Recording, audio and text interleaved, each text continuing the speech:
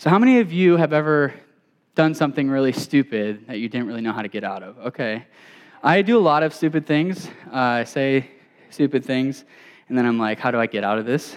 So when I was in second grade, I did a stupid thing.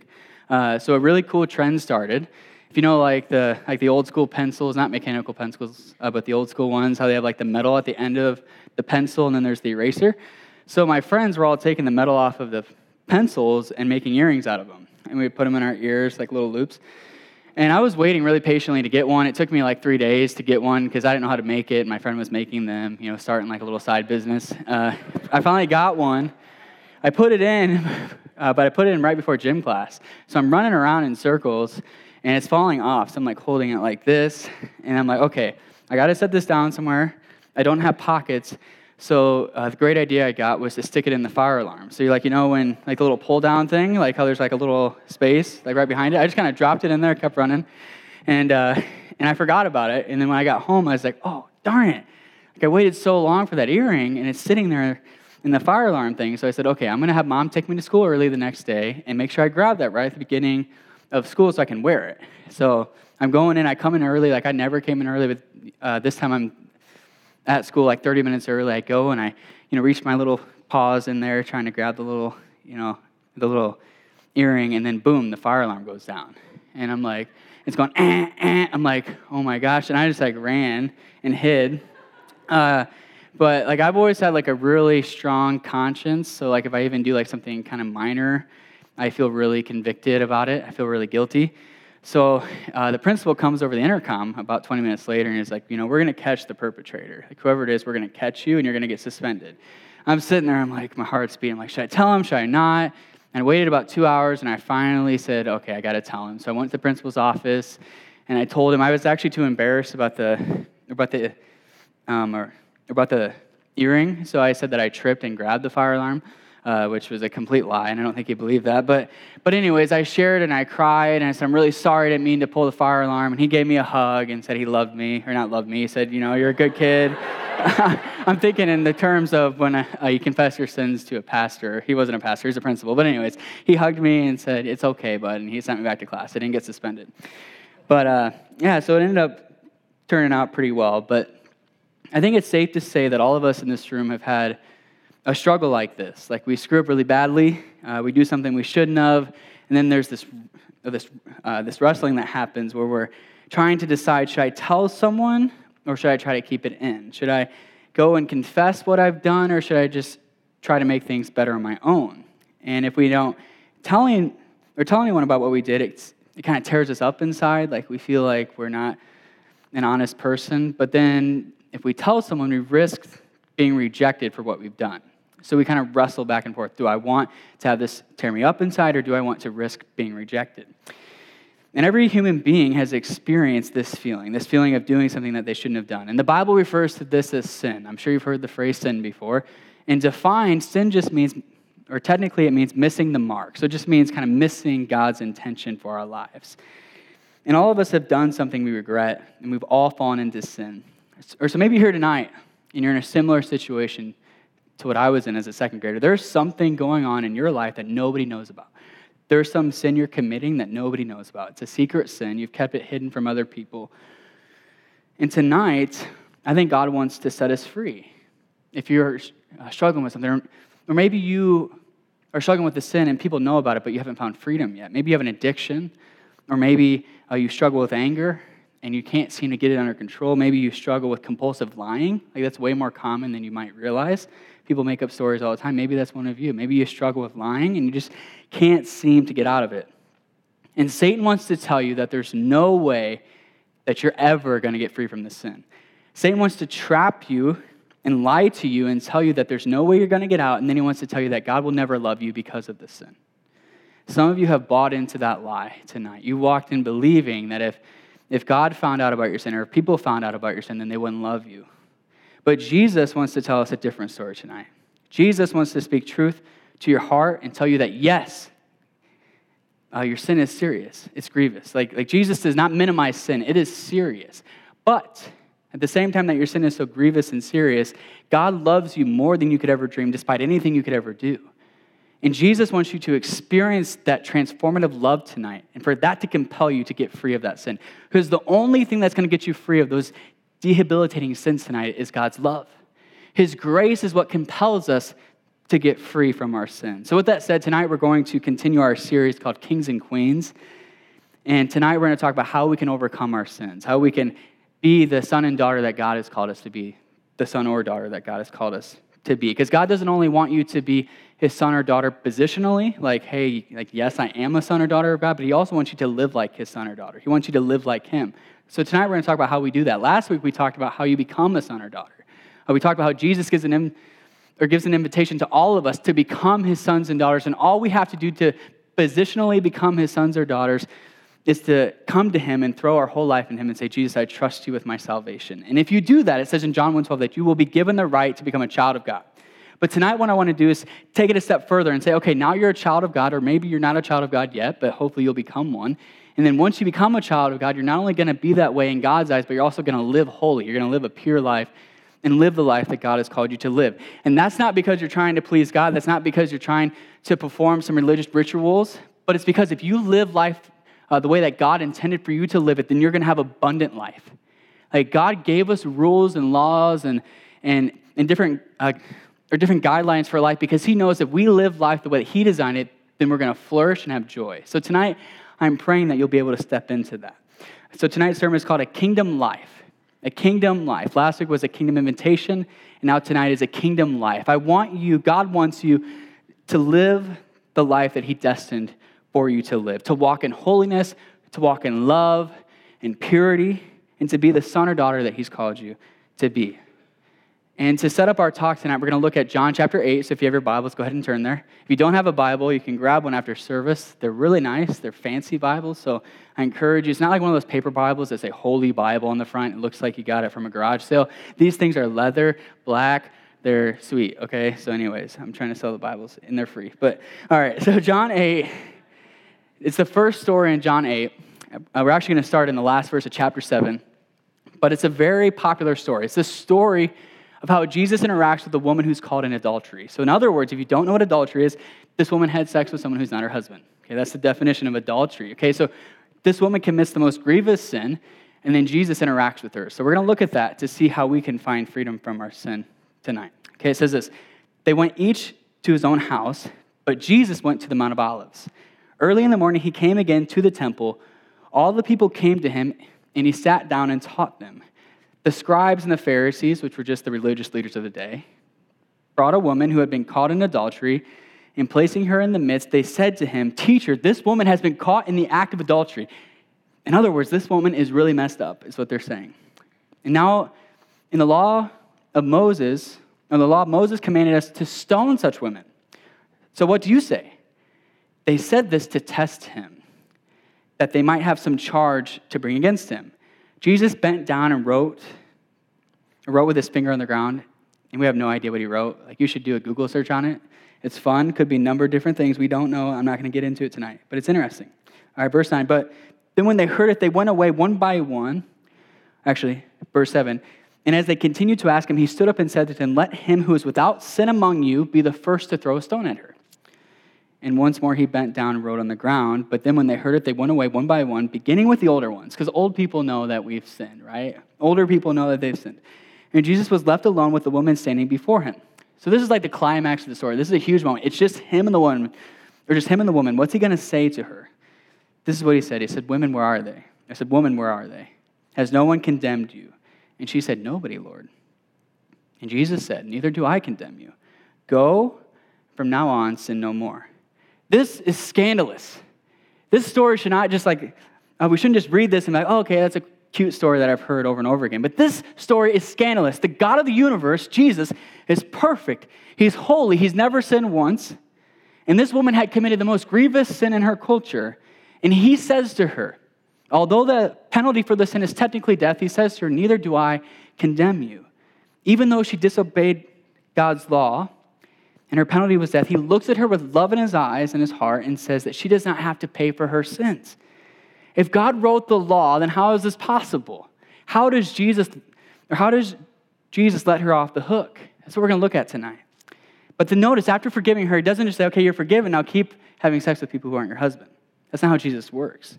Jesus forgives her. And then he says, now go and sin no more. He says, this grace should change you.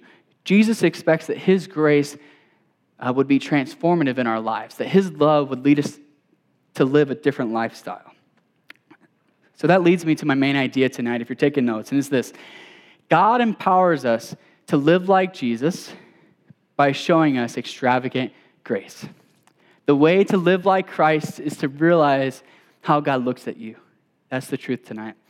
All right, I'm going to pray, and then we'll jump into it. God, we thank you for tonight. I thank you for every single student who came tonight. Every single student who swam here in the rain, and they just braved it, Lord, because they wanted to be with you. God, I thank you for that tonight.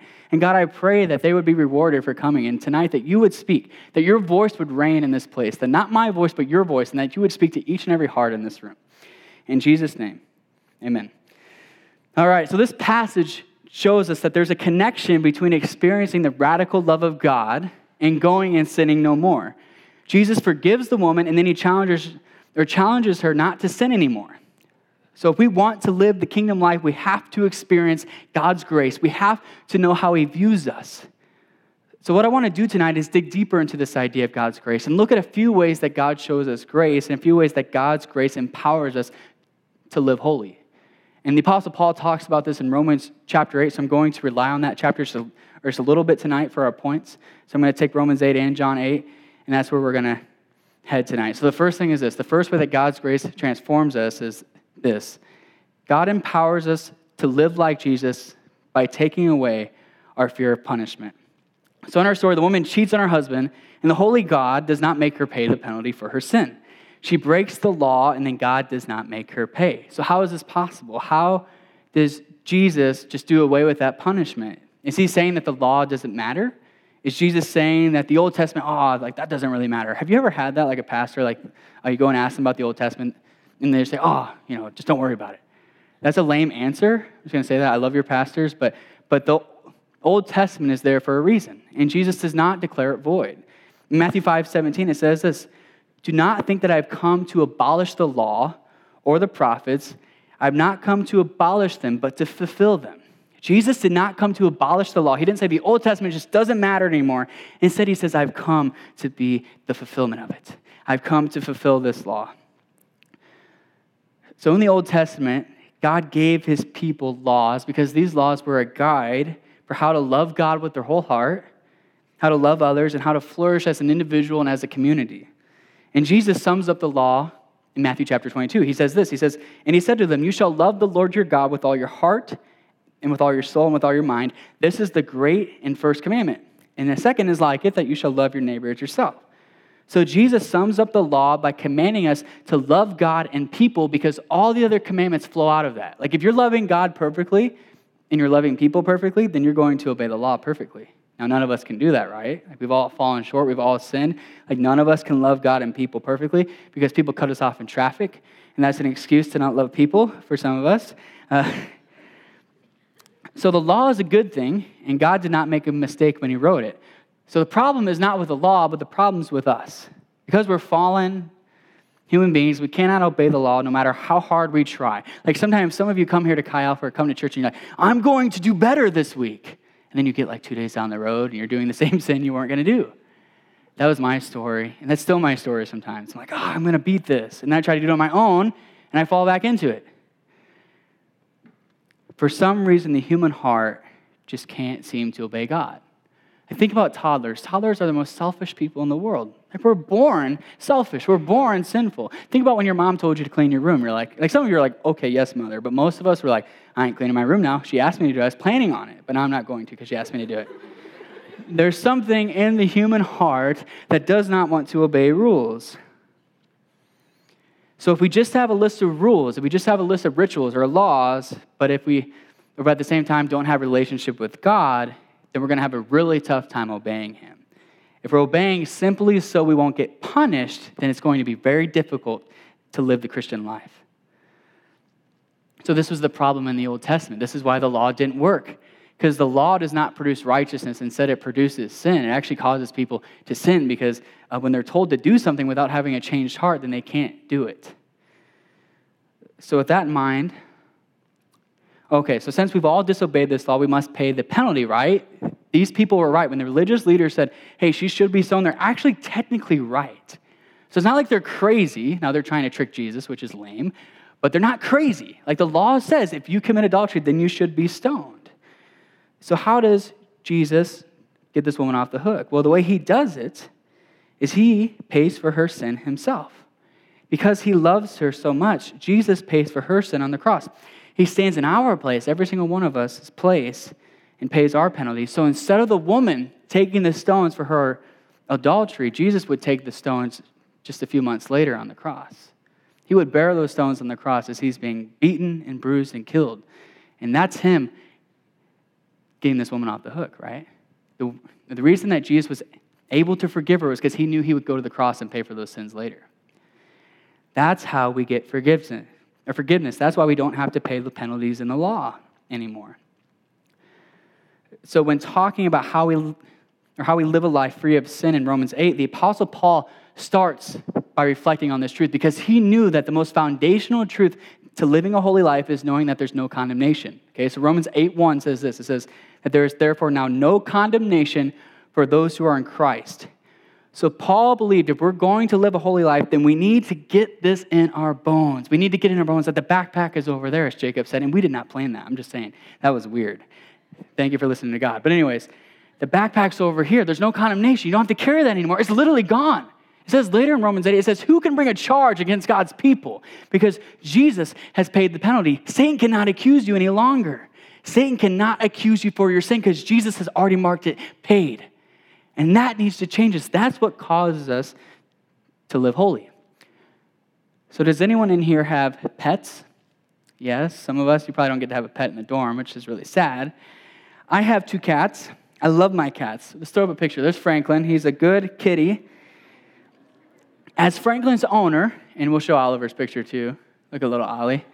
Look at those portraits right there. Okay.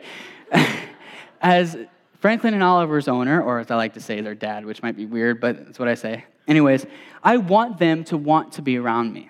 It really hurts my feelings when they want to go sit under the couch. Like Oliver loves to just like army crawl under the couch. I'm like, bro, what are you doing down there? Come on out. But the way to get them to be around me is not by beating them or threatening them with punishment. That's not a very good motivator for cats to want to come and cuddle on your lap, right? But a good way to get them to want to cuddle on your lap is to love them. Every time I see them, I swear, I love cats. Every time I see them, I'm talking sweet to them. Oh, Franklin, you're so cute. Oh, Oliver, I love you so much. You're such a good kitty. He starts to purr. Brrr. I'm like, come on. He sits on the lap. I talk sweet to them. I pet them because I know that my love will compel them to want to hang out with me. And this is what God wants with us. When I wake up in the morning, like literally Frank is like going between the legs. He's rubbing all on my legs. It's very annoying when you're trying to walk around and get ready. But this is what God wants for us. He wants us to want to be with him. And the way he does that is he takes away the fear of punishment. It says in 1 John that there's no fear in love, but perfect love casts out fear, for fear has to do with punishment. God wants to remove the fear. So if you fear God in an unhealthy way, now there's a healthy way to fear God in the sense that you're like, wow, he's huge, he's awesome, I can't believe I get to stand in his presence, wow. That's a good kind of fear, but the kind of fear where you're scared that he's going to smite you, that is not a good kind of fear. That's going to cause you to go back to your sin. So God wants each of us to know tonight that if you're in Christ, if you put your faith in Jesus, there's no condemnation. And the lack of fear, or the removal of fear, should be the first step to living a holy life. Because you're not obeying to try to do some rituals or to obey some rules, but instead you're obeying out of love, and love is a way better driver for holiness than fear. All right? So the second thing, so it starts with realizing this, but Jesus doesn't just say, okay, realize that you're loved, and now obey me perfectly. Instead, he gives us the Holy Spirit. The Holy Spirit, all right? So the second point tonight is this. God empowers us to live like Jesus by giving us the Holy Spirit. Okay, get this, okay? This is crazy. God the Father, God the Son, God the Holy Spirit, the triune God, 3 persons, 1 essence. I'm not going to explain it today. Ask your religion professor. But God the Father, God the Son, God the Spirit, experiencing profound intimacy and community for all of eternity. They're completely holy. And then when Jesus ascends into heaven, he says, wait until I give you my Holy Spirit. Don't go out from here until you have my Holy Spirit. And then Jesus sends his Holy Spirit to live inside of every single Christian. So if you're a Christian, if you put your faith in Christ last week, the Holy Spirit came to take up residence inside your heart. So if the living God is living inside of you, that should cause you to live like him, right? The Holy Spirit empowers us to live like God. So Romans 8:9, Paul talks about this as he's talking about how to get free from sin. He says, you, however, are not in the flesh, but in the Spirit. In fact, the Spirit of God dwells in you. Anyone who does not have the Spirit of Christ does not belong to him. So the Spirit lives inside of every single Christian. He says, if you're in Christ, you'll have the Spirit of Christ inside of you. So before you put your faith in Jesus, or if you haven't yet, this is what the Bible says is the state of your heart. It says that your heart is a heart of stone. It says that you cannot obey God because your heart has not been brought to life. Okay, Christianity is not about making bad people good, but actually making dead people come to life. Okay, so in Ezekiel, it says this in chapter 36, this is actually a prophecy, like hundreds of years before Jesus comes to earth. And Ezekiel prophesies this. He says this, and I will give you a new heart and a new spirit I'll put within you, and I will remove the heart of stone from your flesh and give you a heart of flesh. So the Holy Spirit gives us a new heart. He gives you new desires. For some reason, when you put your faith in Christ, you start to have a little bit different desires because the Holy Spirit lives inside of you. He's brought in your heart to life. But the Holy Spirit also helps us to obey by giving us the gift of conviction, okay? There's other things he does. I don't have time to go into them, but I think the most prominent thing is he gives us the gift of conviction. So John 16, 7-8 says, nevertheless, I tell you the truth, it's to your advantage that I go away. This is Jesus talking about. He's telling his disciples, it's actually better if I leave because the Holy Spirit's going to come. For if I do not leave, the Helper will not come to you. The Helper is just a word for the Holy Spirit. But if I go, I'll send him to you, and when he comes, he will convict the world concerning sin and righteousness and judgment. So conviction is a good thing. It's different from condemnation. Okay, so condemnation is when you feel intense guilt for your sin and you fear that God is going to punish you. He's really ticked off at you and he's going to punish you. There's no way out. You're never going to get out of this sin. You are doomed. That's condemnation. Conviction, on the other hand, is when you feel the loving guidance of the Holy Spirit exposing the sin in your life and he's compelling you to get it off your chest, to confess it to a friend or to confess it to God. It's like the Holy Spirit's up on a mountain saying, just come up higher, come up higher. It feels way better up here. It's not this intense guilt crushing you, but instead it's lifting you up. Conviction lifts you up from where you're at and brings you to a new plane. That's what God wants to do through the Holy Spirit. He wants to bring conviction when you're not pleasing him. Like if you're watching a show that's kind of dirty, like there should be conviction that comes in your heart. Like as a follower of Jesus, I probably should not be watching this. That happens to me sometimes. I'll start a new show. I'm like, this is going to be incredible. Start watching it. And I'm like, oh, Holy Spirit, can you go away right now? I just want to watch this show. But I feel conviction. I have to turn it off. That's one of the ways that God helps us to get free from sin. He starts to give us conviction. Before you even commit the sin, he starts to speak to your heart and says, hey, I don't want that for you. I have something better for you. But there's one more way that God shows us grace and helps us to overcome sin. There's one more way that I want to touch on tonight. There's probably like a dozen ways or more, but I'm just going to touch on 3. So the third thing is this. God empowers us to live like Jesus by giving us a new identity as sons and daughters of God. So in our text tonight from John 8, Jesus gives the woman his approval. He gives her his approval. He says, I don't condemn you. And then after giving his approval, so before she's ever done anything, before she's gone out and not sinned anymore, he gives her approval and then calls her to go and sin no more. Jesus believed that if this woman could understand his view of her, which is dearly loved, which is my beloved, the one who has no condemnation, the one who cannot have a charge brought against her, as a daughter, he thought that if she could get that, then that would enable her to walk away from adultery. Jesus wanted her to get the good news. That's the good news. That's the gospel. The gospel is this word for good news. So the good news is not, if you put this up on the screen, it's not that if you obey, then you're going to be loved after you obey. That's not the good news. That's not Christianity. That's something else. That's a different religion. Christianity says that the good news is this, that you are deeply loved and forgiven despite anything that you've done, despite any bad thing you've done. And now, out of that, go and obey God because you are deeply loved and obey God out of gratitude. That's the good news. So the chief way that Satan enslaves us in our sin is by making us think that our behavior determines God's view of us or changes our identity in Christ. He wants you to believe the lie that God only loves you when you're behaving well. He only loves you when you're being a good girl or a good boy. Because he knows that if he can get you to believe this, then you'll run from God and not to him. And the only way to get free from sin is to run to God even when you're struggling. The only way to get free is to fall deeply in love with God and to run towards him even in the midst of the struggle. Because if he's mad at you, if you think he's mad at you, then your natural instinct is going to be to hide from that person. Because who in here wants to be around someone who's mad at us, right? Satan wants to trap you in the sin cycle. Okay, what's the sin cycle? Put it up on the screen. So for many of us, this is what our struggle with sin looks like. Like you do a sinful action, then you feel shame.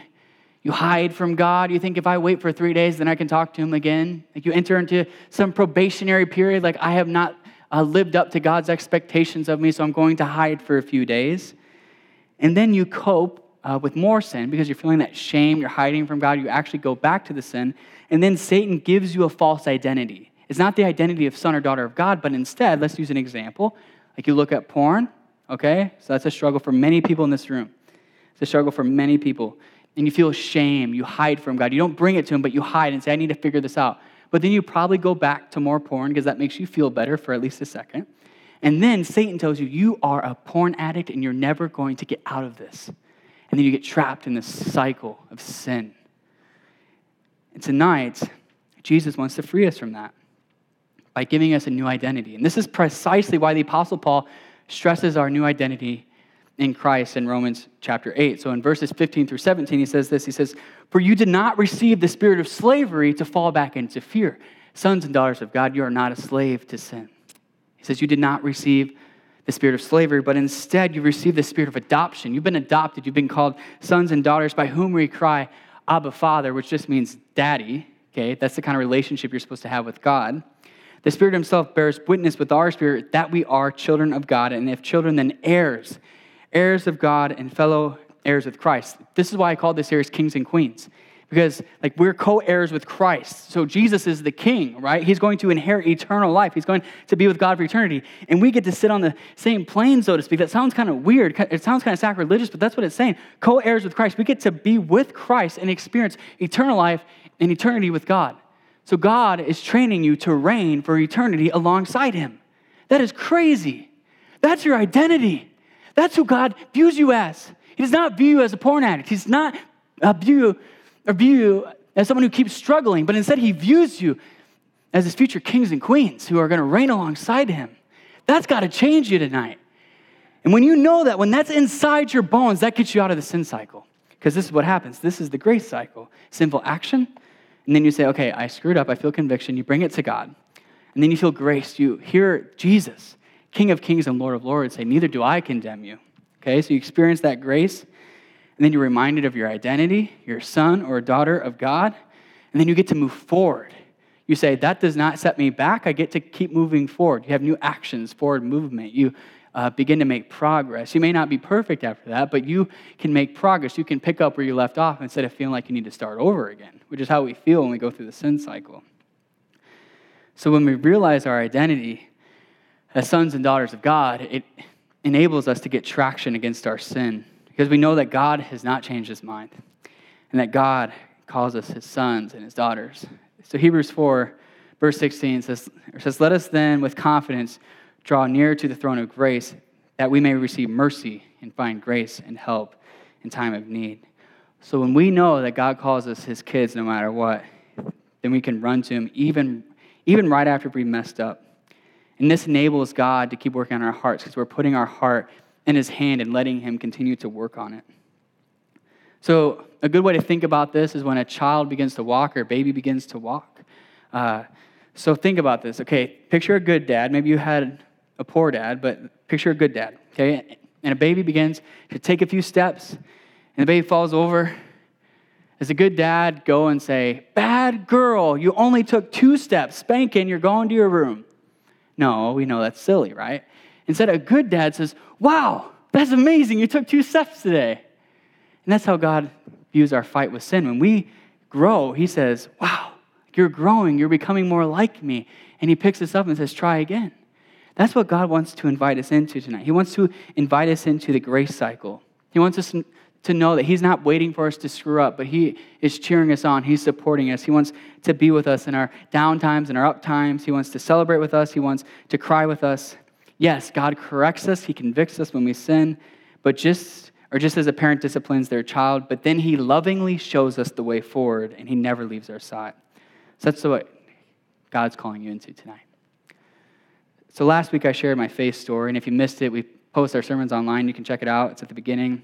But for me, one of the things that was really foundational in my faith story was my struggle with pornography and how God freed me from it. So from the age of 12 to 18, I was trapped in a pornography addiction.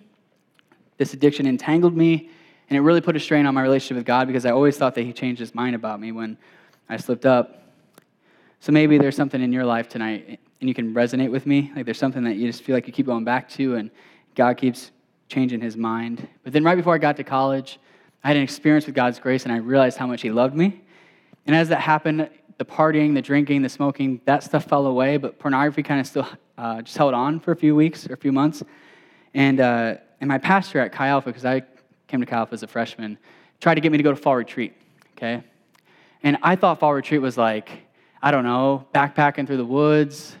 I'm not that kind of guy, okay? I just don't, I like to sit inside, I'm to be honest. But anyways, I thought it was like, we're going to go play games, and it's going to be goofy. It's going to be like summer camp. Some of you love summer camp, but I didn't. But anyways, I thought that's what it's going to be like. But he called my mother and said, hey, will you pay for Daniel to go? And if you want me to do that, I'll do that for you. But anyways, he did that, so I kind of had to go to fall retreat. And I go the first night. There's like 20 people there at the time. There's like 100 and some now, but there's about 20 people. And the pastor preaches this sermon on taking responsibility for your faith.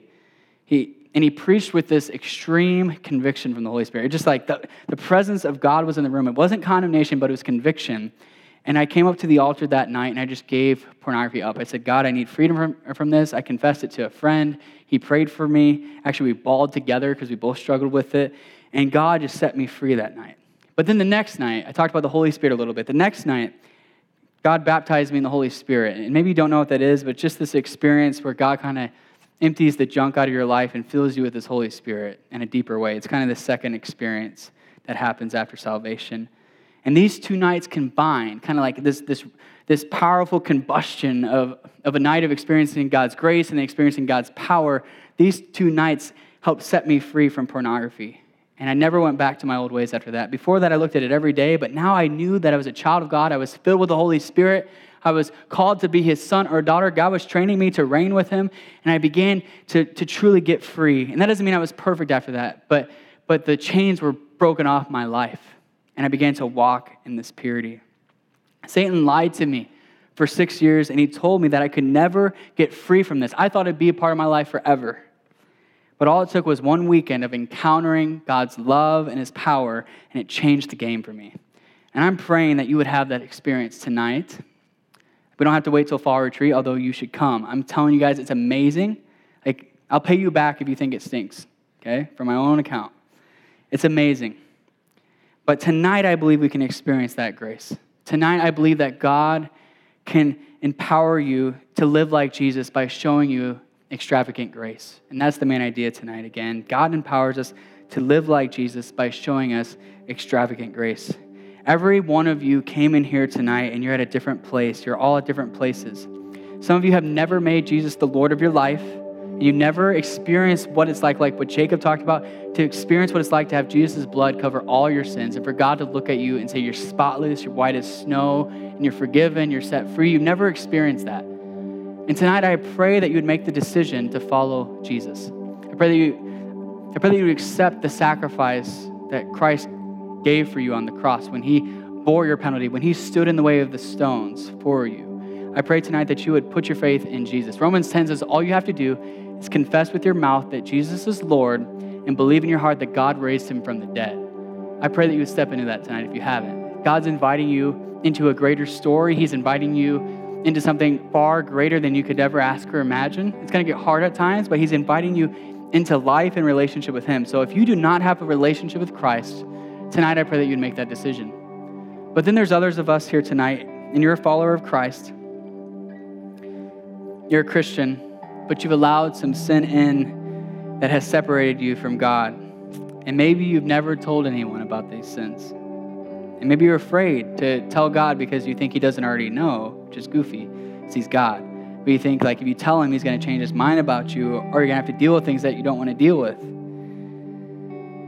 Or maybe there's no big sins in your life, but if you're honest, if you're really, really honest with yourself, you're not really in love with Jesus right now. For whatever reason, maybe you're not reading your Bible, maybe you're not in community, I don't know, but for whatever reason, you may be a follower of Christ positionally, like a son or daughter, like God looks at you and says you're son or daughter, but you do not love Jesus. And tonight I pray that you would experience the radical grace of God that woman experienced in John chapter 8, and that would compel you to run from sin and to run towards God. I pray that you get so caught up in God's love for you, so caught up in loving him that it just kind of like the sins, like you don't have to focus on them, like they just start to fall off your life. Like chains just start to get broken because you are so passionately, deeply in love with Jesus. You just want to be around Dad all the time, just like my cats want to be around me, right? You just want to be around God. You want to spend time with him. You want to pray. You want to read your Bible. You want to be at small group. And all of a sudden, all these sins start to get off your life. It's not because you try harder. It's not because you pull up your bootstraps, but it's because you experience the love and grace of Jesus Christ, and that transforms you. So I'm inviting you into that tonight. The Holy Spirit is inviting you into that. So if you would stand with me, we're going to close. So God wants us to realize how he views us tonight. And he wants us to have a proper view of him. He's not waiting to smite you or to condemn you, but instead, he's the best dad on the planet. And he's inviting you into a relationship. Maybe you don't have a good father on earth. And maybe you've never experienced what it's like to have a good father. And tonight, God wants to be your father. He wants to be the best dad that you could ever have. God wants to be your father. He wants to invite you into that, and he wants you to experience what it's like to be a son or daughter. So if you'd bow your heads and close your eyes, I'm going to give 2 ways to respond. And the first way is this. If you came in here tonight and you're not a follower of Jesus, you're not a Christian, or you haven't been, or maybe you once were, but you've walked away from it, and you haven't really been living life with Christ, and you want to put your faith in Jesus and experience what it means to be a son or daughter of God, I want to give you opportunities. So I'm going to count to 3. And when I do, I just want you to slip up your hand, not because like you need to show anybody else, but just because I think that's a signal of faith saying, God, we confess with our mouth that you're Lord, and we believe in our hearts that you've been raised from the dead. So 1, 2, 3. Just slip up your hands all across this room. I see that hand, I see that hand, I see that hand, I see that hand, I see that hand. Is there anybody else? There's a lot of people raising their hand. I see that hand. All right, so I want to pray for you. There's no magical formula. Like I'm just going to pray a simple prayer of repentance and a simple prayer of putting our faith in Christ. And just pray it in your heart as I pray out loud. God, tonight we just confess that we've fallen short. God, we've fallen short and we can't do life on our own. We can't do this life on our own. And tonight we want to invite you to be the Lord of our lives. We confess with our mouths that you're Lord, and we believe in our hearts that you've been raised from the dead. So Jesus, be our King, be our Lord tonight. Transform us, call us son or daughter. In Jesus' name, amen. All right, there's one more group, so keep your heads bowed. And this is for people who follow Jesus. If you're here tonight and you follow Jesus, but if you're honest, there's either some sins that you've been hiding that are separating you from God, or you just have not been in love with Jesus lately, and you need a download of his love tonight, and you need to be reminded of the way that he views you, that he calls you son, that he calls you daughter. If you just want a download of his love tonight, can you just lift up your hand to heaven right now? Okay, tons of hands going up. Jesus, we pray that Chi Alpha, that this group of people here, that these students in this room would know the way that you view them, that you call them son, that you call them daughter, that you say that you're well pleased with them, that you say that there's no one who could bring a charge against them because you've already paid for their sins in full. So God, I pray that you would call us into this relationship tonight, this deep intimacy with you. In Jesus' name we pray, amen.